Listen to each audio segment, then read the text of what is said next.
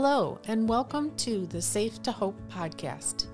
My name is Anne Marie, and I'm the Executive Director for Help Her and the host of this podcast. On the Safe to Hope, Hope Renewed in Light of Eternity podcast, we help women tell their story with an eye for God's redemptive purposes. All suffering is loss, but God leaves nothing unused in His plans. We want to help women see His redemptive thread throughout their circumstances, and then look for opportunities to join with God in His transformational work. You've been good to me. I am safe to hope. I will dare to believe when the way is long and slow. Author and counselor Darby Strickland is here to help us build a framework for how we'll guide storytellers through the process by first discussing with me storytelling.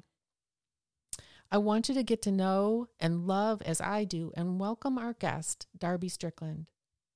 Darby is a counselor and faculty member for the Christian Counseling and Education Foundation. She is the author of the very helpful book, Is It Abuse? A biblical guide to identifying domestic abuse and helping victims.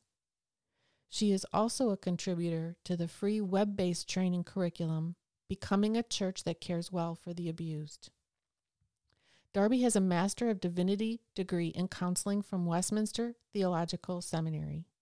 She currently teaches a course on counseling people in abusive marriages. She and her husband, John, have taken great delight in homeschooling their 3 children. Darby also serves on the Help Her board, so it is my pleasure and privilege to glean from her wisdom and compassion for women on a regular basis, and I'm excited for you all to learn from her as well. Darby, thanks for joining us. Oh, thank you for having me. This is a great opportunity to get to speak to some sufferers who really need to understand God's heart for them as their lives have unfolded. Absolutely, yes. And I've enjoyed listening to you discuss story in other conferences and venues, and I'm excited that now our audience is going to be able to hear that as well. But before we start talking about language as important to our story, let's talk a little bit about even the importance of story. I mean, so many secular therapies reference story in a healing process, but before they recognize the significance, God wrote a story, right? His story. Mm-hmm. How can we in the church interpret that, the importance of that, the importance of storytelling? Yeah, and I think if we even just think about Scripture and the purpose of Scripture, it's for our benefit, right? He wrote his story because we are part of it. And he wrote his story in such a way we identify with it. And there's this great and glorious story of redemption. And we can get caught up in it. And part of that is because the Bible encapsulates so much story. I think if you think when we were younger and we went to Sunday school, we heard stories and we thought of them as, what is the moral we're supposed to get out of the story? Like, you're introduced to the characters, who's bad, who's good, how am I supposed to walk away and live righteously?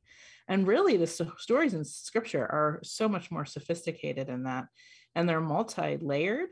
And even as we move through our lives and we reread the same stories, we take different things out of them. And so I think if we really look at why God embedded stories in the Bible, it's because he's trying to teach us something about himself in them and something about how he relates to his people in them. And that is ultimately what we want to do in our storytelling of our lives, is we want to learn more about who the Lord is and more about how the Lord relates to us. Right. I mean, I love what you're saying about God telling his story, so we're learning more about him. I mean, that is the Bible, right? It is the story that tells us where we're from. It tells us who we are. It tells us, of course, who he is. Mm-hmm. And then, too, I think the stories are the connection that show us the relationship, too. Because, when we see the characters, if you will, in the Scriptures and how they're in relationship with God, I think that also gives us opportunity to look at our story and see that connection with him. But then, okay, so let's go on to the first topic that I think you articulate so well. You articulate everything well, but in the language and using the right language in our stories. And this is what I'll be helping some of the women do as they tell us their stories on this podcast, and even using the biblical language. So can you help us understand that a little? Yeah, I think when we look at the Bible, we see that it doesn't shy away from giving details. It tells stories of anguish, right? So if we even just look about redemptive history, all throughout God's good story for his people, they're interrupted by stories of murder and infanticide and rape, forced marriages, slavery, right? Corruption, oppression. And there are these pauses in scripture that talk about a lot of sin and a lot of wounds that God's people carry. And in a sense, God does not shy away from using graphic language in his word to his people, accurate language. And so we get a sense of what happened in a real technicolor way. And I think that's often important. We often tell our stories in ways that are more veiled. We're afraid to expose the details of what happened sometimes. And I think scripture just poses us the invitation to do two things. And one is what I'm saying here is to tell my story in great detail in a way that's accurate for the benefit of community, right? It's not, the Bible doesn't share details just to vent, but it shares for the benefit of self and others and to improve your relationship with the Lord. And the Bible also details in storytelling anguish and how to express anguish and lament before the Lord. And so those are the two things we're looking for as someone is learning to tell their story. They're not going to start out in an organized way. They're going to have to scramble to use language, but that's the place that we want them to arrive. Very important point. I think you just touched on. I don't know if you have anything else you want to add to that, but I often feel like, sharing even my own story, am I in danger of slandering, or am I in danger of gossiping? And what you just said about, it's not about venting. It's in the scriptures, the stories are told for the benefit of another. can you add to that a little bit? Yeah, that's something actually I'm thinking a lot about right now. And that's a very difficult thing to navigate, because in some senses, we want to honor the image bearer and even the people who are fallen and who are sinning. And so what does that look like?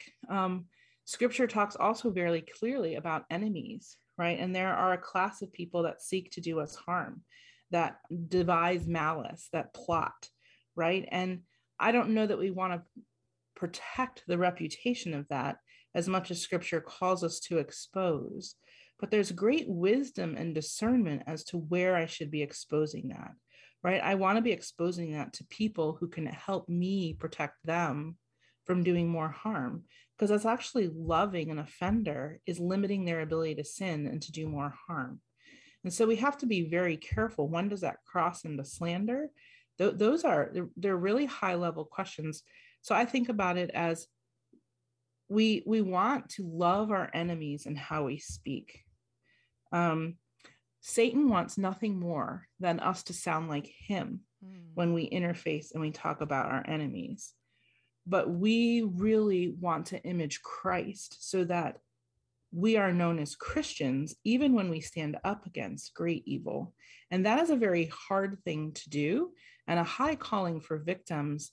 And that's something that I think that's why your ministry is so important, Anne-Marie, because there's layers and hours of conversations that had to happen for someone to be healed enough to be able to do that in front of other people well. Right. So there's a difference between what I'm saying in a private counseling conversation where we're processing and there's a raw lament versus how do I do this strategically for the good of the community? Yeah, for the good of Christ's body, for the good of the church. Yes. And one of the things that we are going to be very careful about on our podcast is speaking mostly as we can about ourselves in the story and not necessarily talking about the other only as it relates to how it can further the progress of telling that story. But also just not naming names. We're not in this to out people, criticize people, or accuse people, because we're not an organization that is about investigation, if you will. So it's more like you're saying, it's part of the healing process, and it's part of learning how even to, and you said earlier, organize your thinking about how to even think about your story, how to put categories around it. And right, because you're on trip to say their story is going to be useful to someone else who has a similar story that they can't yet recognize that what's happening to them is wrong. Right. And so it's for the benefit of the community in a beautiful way. Yeah, it is oftentimes, and you probably see this in your counseling practice as well, that is how women, victims, men come to realize, wait a minute, this isn't right. If what that person experienced and is telling me is, how they came to their conclusions of understanding it biblically, and that it's wrong and evil or sinful or whatever, I am in that same position, and now I can start processing. So yeah, very much for the benefit of others.